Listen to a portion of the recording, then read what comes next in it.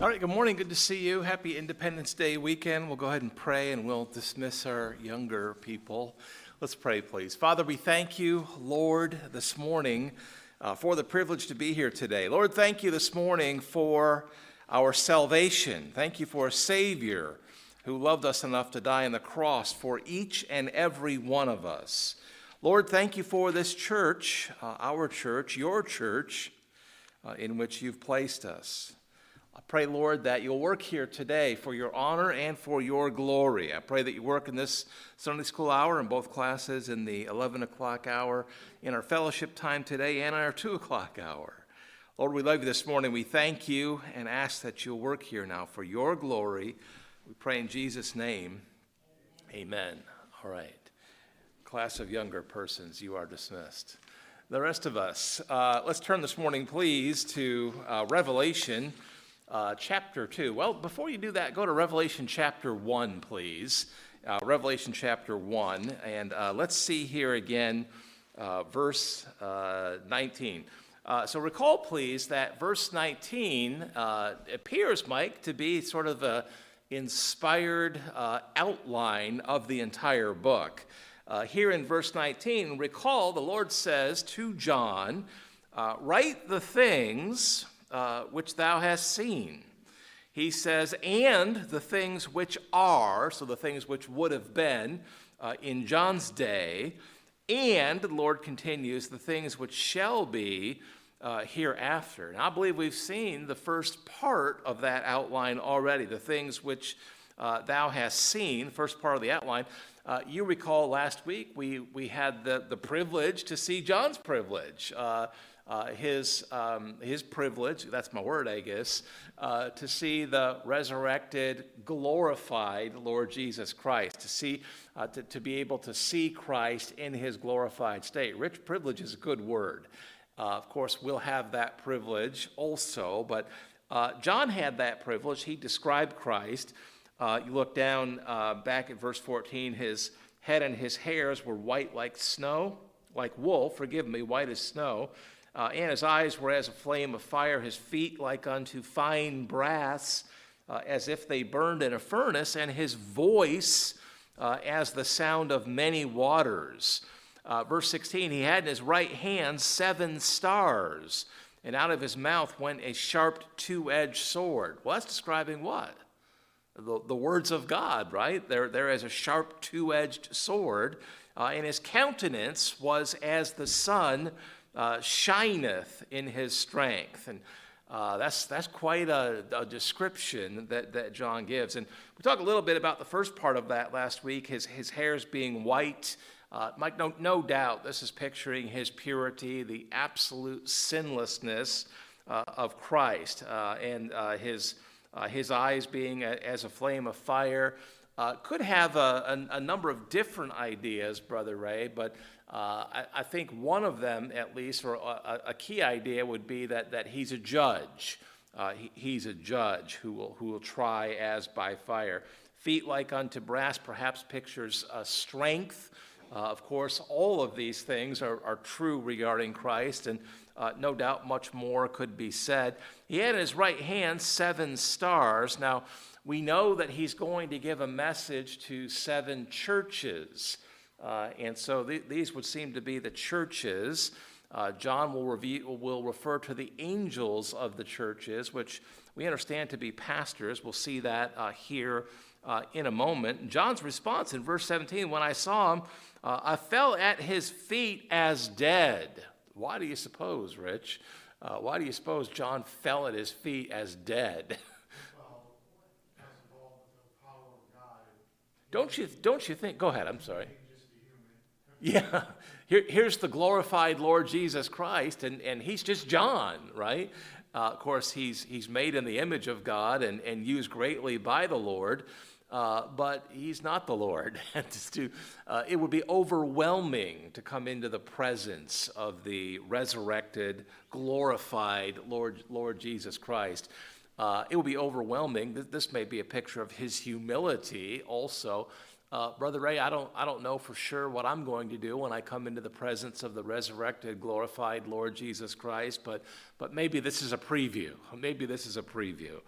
John says, when I saw him, I fell at his feet as dead, and he laid his right hand upon me, saying unto me, fear not.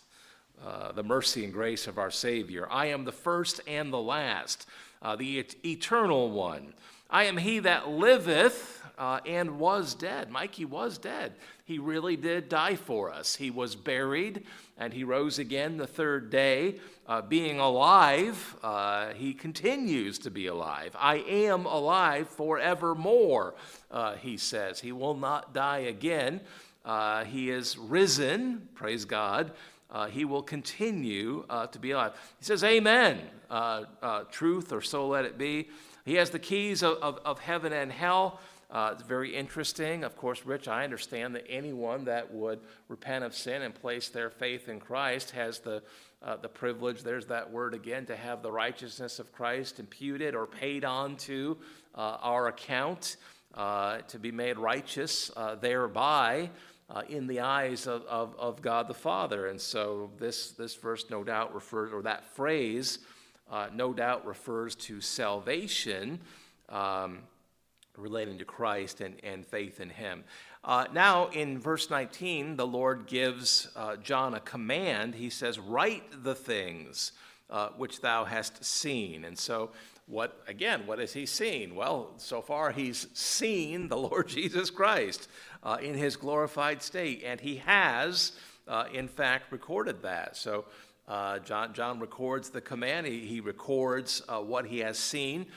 He has been obedient to do so. He's about to begin writing the things which are. And, of course, this would be the Lord's messages to the 7 churches in John's day. So there are 7 literal churches in John's day. We talked about there's a theory that maybe they were periods of time or periods of history. I don't see any reason to interpret it that day. We know that these were 7 cities where there were churches in John's day, and the language allows us to understand them, Brother Ray, as literal churches, and really nothing else makes a lot of sense in this context and given the language that we see. So John will write the Lord's messages to those churches. We'll see the first one this morning in chapter 2. The first 11 verses of chapter 2 will be the Lord's message to Ephesus. And then, of course, following the messages to the 7 churches, the things which shall be hereafter. And that, of course, is the larger portion of the book. I don't know, we're just reviewing right now, which deals with the future prophecies of the future tribulation period and the millennium to follow, new heaven and new earth to follow that. Verse 20, the mystery of the 7 stars which thou sawest in my right hand, and the 7 golden candlesticks. The 7 stars are the angels of the 7 churches. What does the word angel mean? What does the word angel mean? What does it mean? Messenger, right. The underlying word is angelos. It has the literal idea of messenger. It's translated angel or messenger. We know, Mike, that angels have been used by the Lord as messengers at various times in Scripture, and so that word can be used either way. It's used, we pointed this out, it's used earlier in chapter 1, I believe as a reference to the Holy Spirit, who was a messenger, in a sense at least, to John, giving John the words of God. Remember that we saw in the first part of chapter 1, they're given by the Father to the Son, and then to John by the inspiration process that's superintended by the Holy Spirit. I believe it's pretty clear John refers to the Holy Spirit as an angel or a messenger. And here, the word is almost certainly being used the same way, the messengers of God being the pastors of those candlesticks or those churches, I believe would be the best way to understand this. In any event, he says the 7 stars are the angels or pastors of the 7 churches, and the 7 candlesticks which thou sawest are the 7 churches. Rich, I think if those angels were literal angels as opposed to pastors, God's messengers. This would be a place in Scripture, would be kind of unique, where the Lord is giving a message to angels in the churches. That really doesn't fit the normal order of things. And so again, I think we understand these are churches. The Lord says that very plainly, with the angels being the pastors of the churches. And so we've seen John write what he has seen, what he has seen, and we're about to see the first portion of what is verse 19, and this will be the messages to the seven churches. Now here in chapter 2, we see the first 4 messages. Good morning, brother. The first 4 messages to the first 4 churches. Really this morning, just want to look at the first one. And so let's jump right in there. Revelation chapter 2, beginning in verse 1. The Lord says to John, unto the angel or pastor of the church of Ephesus. By the way, do you remember where Ephesus would be? Where was it? Where is it? What country would it be in today? Turkey. Turkey. These churches would be in the general region of modern day Turkey today. You're maybe thinking of Corinth. But these churches are, they're called Asia, the region's called Asia in Scripture, but this would be what we would understand to be Turkey today. Unto the angel or pastor of the church, the assembly, the church of Ephesus, write. So the Lord Jesus commands to John, hey, here's my message to this church. He says, these things saith he that holdeth the 7 stars in his right hand. The Lord is pictured here as holding the stars, the pastors, their churches, the people of the churches in his hand. That's a picture of authority. It's a picture of strength, Brother Ray. In the Lord's strength and authority, I find comfort. I find it to be comforting to know that the Lord has us in his hand. Of course, the Lord used that earlier in the Gospels to picture the security of our salvation also. Nothing can pull us from his hand. He is called here the one who walketh in the midst of the 7 golden candlesticks. He's already said that the churches, the candlesticks are the churches. Mike, we see in Scripture that it's an image that's being used to picture the churches, but it's also a status that the Lord conveys to his assemblies. To be a genuine New Testament church in good favor with the Lord is to be his candlestick. But we will see as we move through these messages the idea, the principle that status can be lost if a church persists in sin.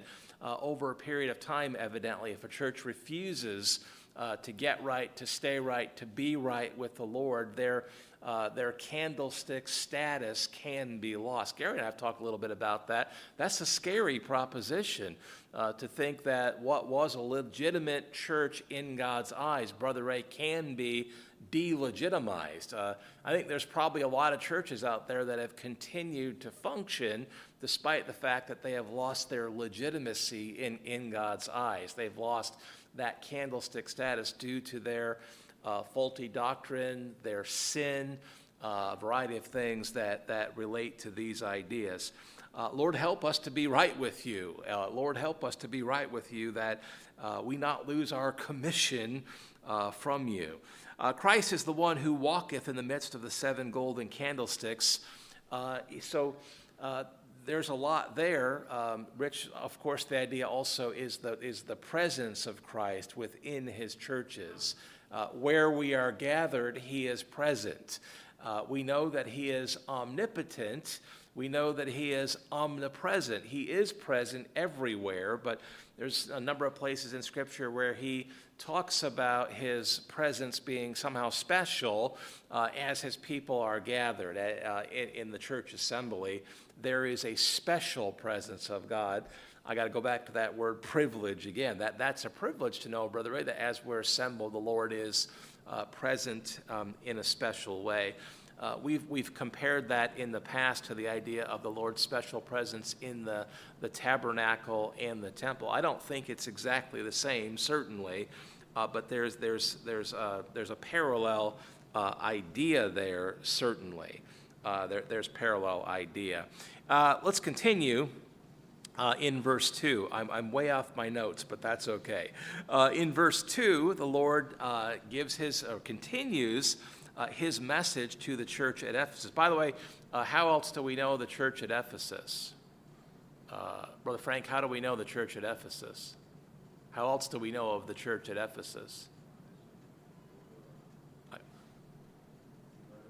Yeah, Paul wrote an inspired letter to them, of course. So, we know a lot about the church. We know some of its struggles. We know how Paul worked with them and dealt with them and helped them have this wonderful inspired letter, which is the book or epistle to Paul's inspired letter to this same church. Verse 2, the Lord says to them, I know thy works. I know thy works. Now stop and think about that for a second. The Lord is present in a special way. He is omniscient, so even if he wasn't present in a special way, he's omniscient. He knows all things. Stop and think about this. He's telling that church that he has knowledge of them. He has knowledge of their service. Brother Ray, churches are made up of what? Who makes up churches? The people. So he's telling the members he's addressing the church corporately, but he's saying to that church, I know your works. I know the works of the church corporately. I know the service of the individual members of your church. The Lord knows. I don't know about you, but I'm encouraged, especially if a bulk of your service to the Lord is not out in the open, at least much of it.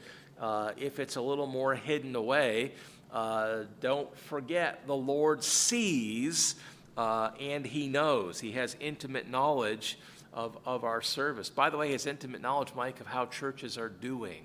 When a church is struggling, he knows. When a church is doing really well, he knows. He says, I know thy works and thy labor. He knows our service. He says, and thy patience.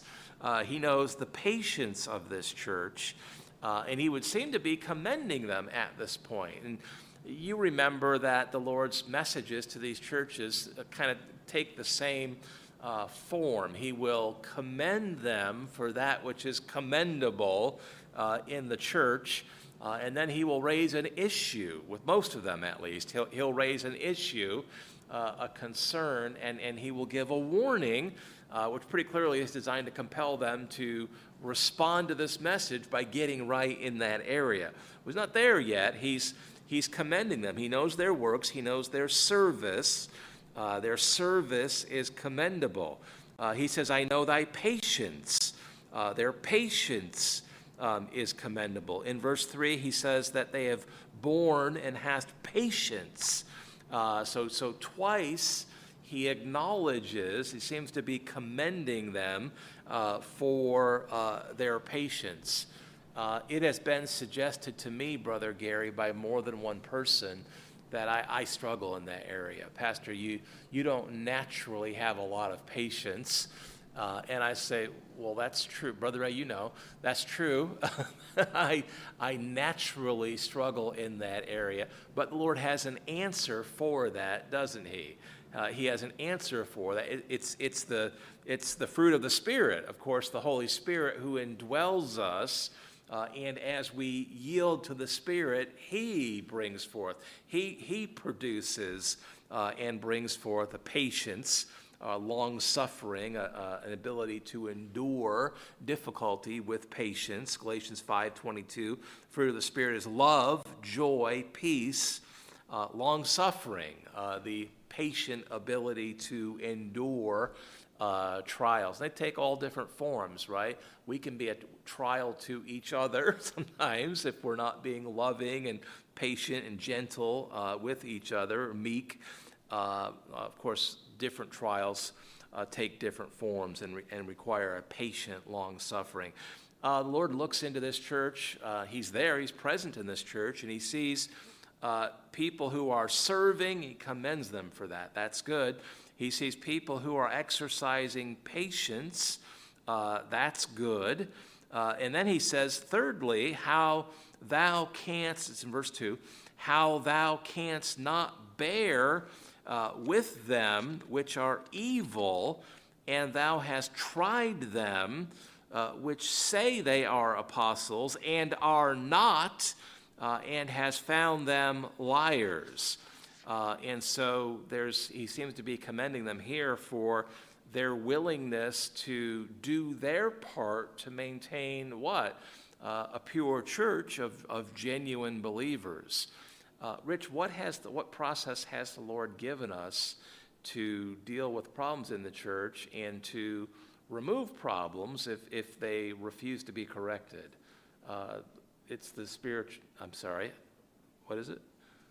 It's the church discipline process, right? So back in Matthew, the Lord gave us that church discipline process, multi-step process, which doesn't have as its ultimate goal putting people out of the church. Its goal is that people be right and restored when there's been an offense, but when they refuse to be right, to get right, and to be restored to the church. Of course, we recall the final step of that the church discipline process the Lord gives in Matthew is that person is put out of the assembly.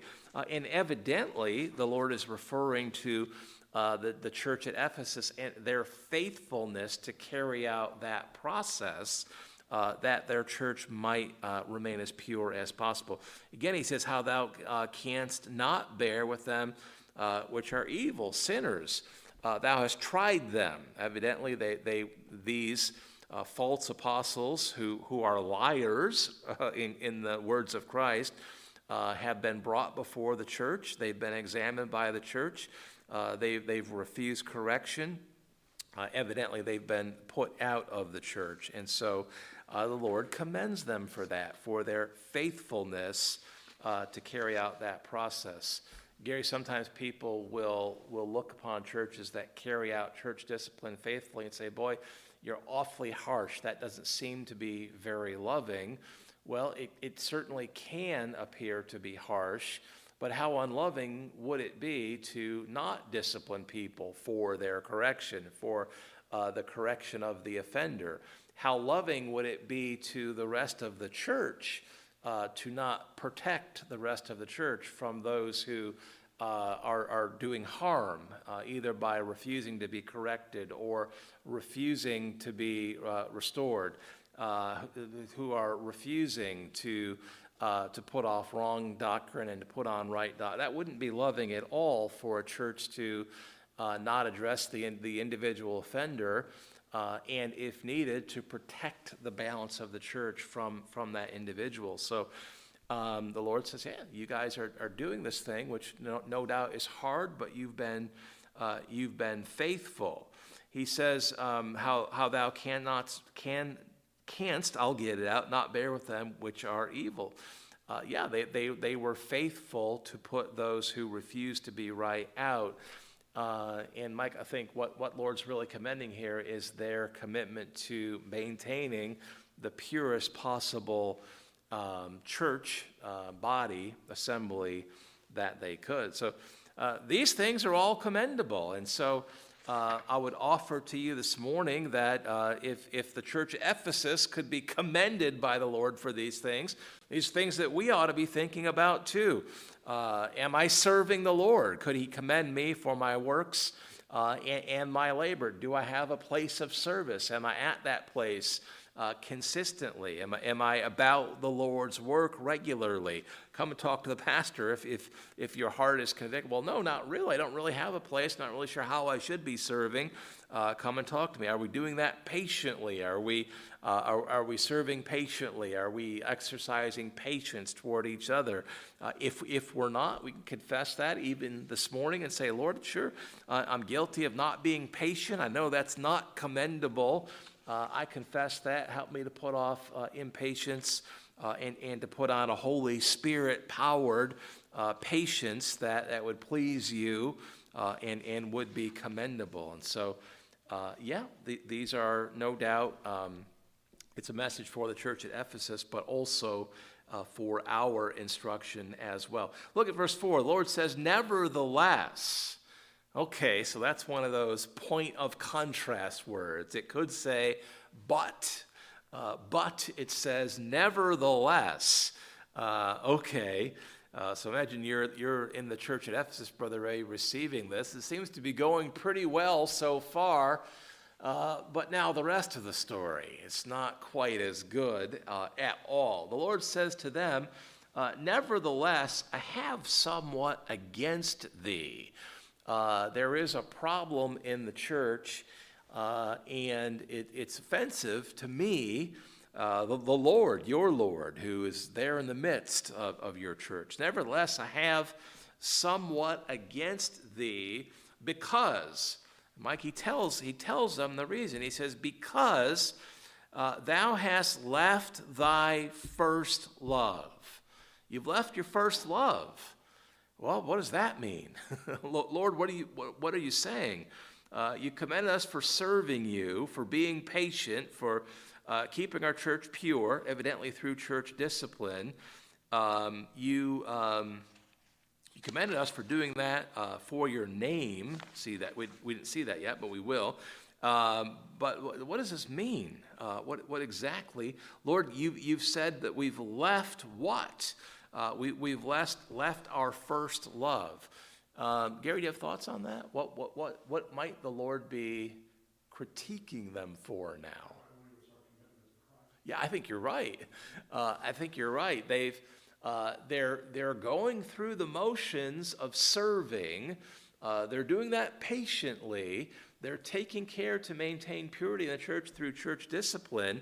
But there's the real heart commitment to the Lord doesn't seem to be there.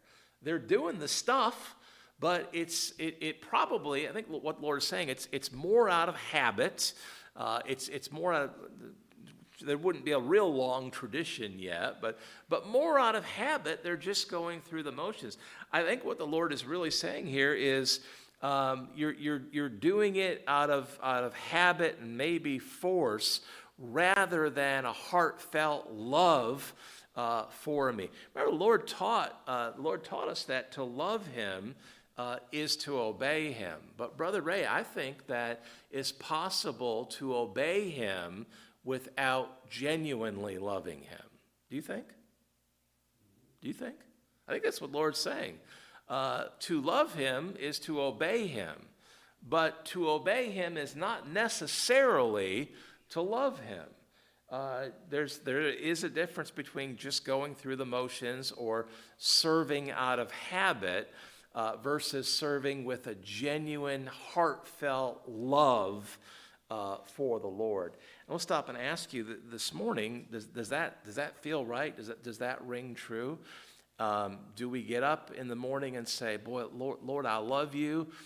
Help me to love you more, and help me to serve you today out of a heart that's filled with a loving do we really do what we do for the Lord because we love Him, or do we just fall into a sort of a habit of routine? That's a convicting question. This is a convicting message, critique to this church. Rich, I believe it's in our Bible today because we're at risk of the same, of going through the motions in kind of a rote manner without really doing it from a heart that's filled with love for the Lord. You remember back in Matthew 22, Jesus was asked, Master, which is the great commandment in the law? Jesus said unto them, Thou shalt love the Lord thy God with what? All thy heart, and with all thy soul, and with all thy mind. Do what with all their heart, soul, and mind? Love him. Love him. Brother, we have to be commanded and reminded and commanded and reminded. The church at Ephesus had to be critiqued by Christ himself because even though it was, relatively young church, this is at the end of the first century. The church had been around for a number of decades now. They had forgotten to serve, that their motivation for serving him should be a genuine love for him. Listen, if you find yourself convicted this morning, what can you do? Lord, I confess. I confess that I'm more going through the motions than being motivated by a genuine, true love for you. Lord, help me. Fill my heart with love and gratitude for you, that I might serve out of that heart. Look at verse 5, please. So the Lord has commended them. He's critiqued them. In verse 5, he's going to kind of frame out a path or give them a map back to where he would have them to be. He gives them solution. Verse 5, he says, Remember, therefore, from whence thou art fallen. Think back to when you really, truly, genuinely loved me, when your heart was filled with a genuine love for me. Remember that. Think back to that. I think he's asking them to do, commanding them to do precisely that. Think back to a time when you truly loved me, your heart was filled with a genuine gratitude, and compare that to where you are now. See the difference. See the difference. Remember, therefore, from whence thou art fallen, and repent. What does that mean? Turn back to that place. Think back to when you really, truly loved me, when your heart was filled with love for me, and turn back to that. Go back to that place. Do the first works. Do the first works. Get back to that place where you used to serve me with a motivation of genuine love. Get back to that place. This is the prescription, if you will, the solution. Remember, repent, return to the first works. There's a warning here for them if they would not do that. Look in the middle of verse 5. He says, or else. Here's my answer for you. Do that, or else there's a consequence. He says, I will come unto thee quickly. Read the rest of the verse with me, please, out aloud. And will remove thy candlestick out of his place, except thou repent. They were, Brother Ray, they were serving the Lord. They were doing that patiently. They were taking care to do the difficult business of exercising church discipline and actually putting people out to maintain a pure church, because that's what Christ commanded. That obedience to him required that. They were doing the things that they were supposed to be doing, but evidently not with the right heart. Does the Lord look upon the heart? Does he see our hearts? Evidently, he does. We know he does. He indwells us. He sees our hearts. He sees our motivations. He knows. This passage is a great proof text of that. He's present, and he sees what's happening within the church and what's happening in the hearts of the members of the church. He says, get back to where you were. How am I going to do that? Well, you make a decision. You make a decision. And you pray, Lord, help me get back to that place. Help me to turn off of this course and return and do the first works. So where I was newly saved, I was excited.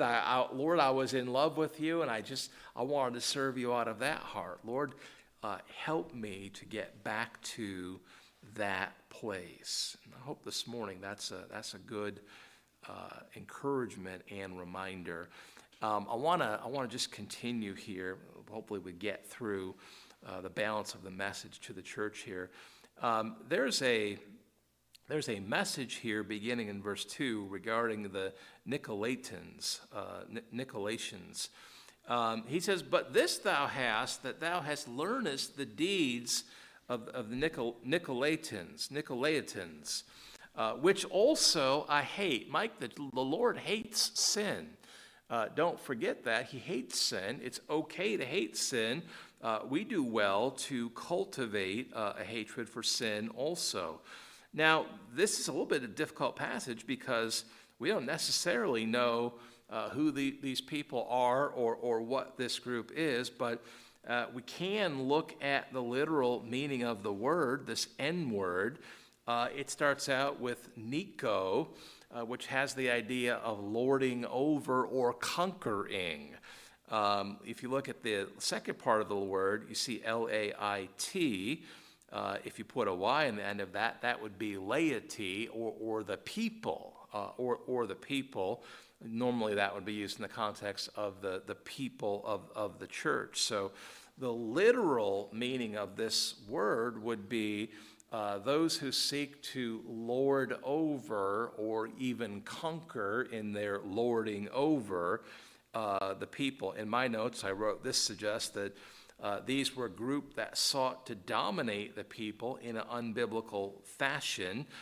The implication is they sought to rule as dictators rather than to exercise biblical authority.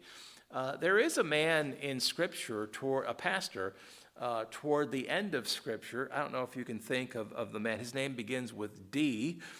In 3 John, verse 9, John indicates, he writes, "I wrote unto the church, but Diotrephes." Remember Diotrephes? He's a pastor, perhaps an unsaved pastor. He says, "I wrote unto the church, but Diotrephes, who loveth to have the preeminence among the people, receiveth us not." Very prideful man who evidently lorded over the church as a dictator rather than a shepherd, which seemed to kind of fit the bill of this word.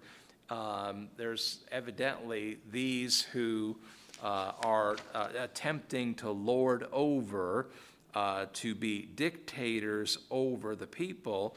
And Lord says, this is not good. This is not my plan. He does not plan for pastors to be dictators. His plan is for pastors to be shepherds. Verse 7, he says, "Let he that hath an ear, let him hear what the Spirit saith unto the churches." He that hath an ear, let him hear. This phrase occurs in each of the messages to the churches. Back in Matthew 11, Jesus used the same phrase. Seems to be, Lord is using it kind of like verily, verily. Hey, stop and really pay attention now. He that hath an ear to hear what the Spirit saith unto the churches, to him that overcometh will I give to eat of the tree of life, which is in the midst of the paradise of God. He that hath an ear, let him hear, pay attention, what the Spirit, no doubt the Holy Spirit, saith unto the churches. To him that overcometh will I give to eat of the tree of life, which is in the midst of the paradise of God. Now, admittedly, that's a little bit difficult, and I can at least introduce some ideas that will help us here. That comes in the immediate context of the Lord's use of this word Nicolaitans.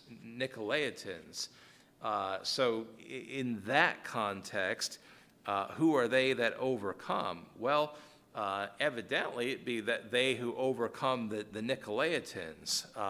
What would that mean? Well, perhaps it means to deal with them, these unbiblical leaders or teachers in the church.